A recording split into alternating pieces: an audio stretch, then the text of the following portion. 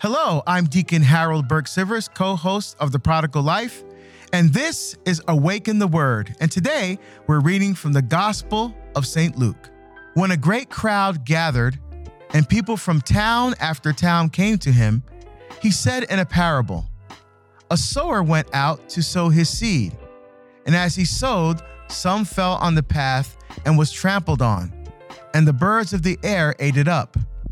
Some fell on the rock, and as it grew up, it withered for lack of moisture. Some fell among thorns, and the thorns grew with it and choked it. Some fell on good soil, and when it grew, it produced 100-fold."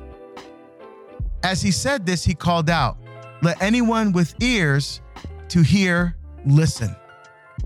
Then his disciples asked him what this parable meant.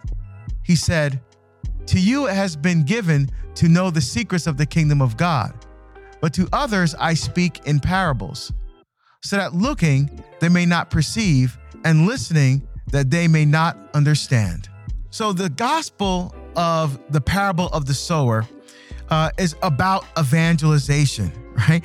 We often make the mistake as Catholics of thinking, I can convert someone, right? And so we say things like, if I just give them this devastating argument for St. Thomas Aquinas, if I just give them a Scott Hahn DVD, if I give them a copy of the Catechism, I know I can convert them.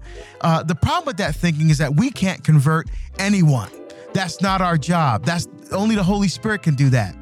Jesus is giving us the example of how we can become effective evangelizers by throwing the seed, right? In this way, God allows us to participate in his ability to bring the kingdom, to share the good news. And so think about it.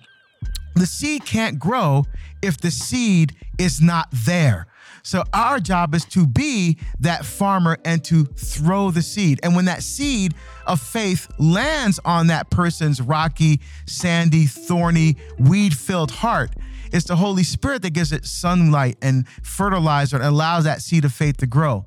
Our job is to be faithful and throw the seed. So when we live a Eucharistic faith in the world, we must find opportunities to recognize, here is a chance for me to throw a seed in someone's life, not to try to convert them, not to be a theologian, but to just throw that seed of faith. And we can do that most effectively by being a witness and giving an example or telling our story. Jesus told stories.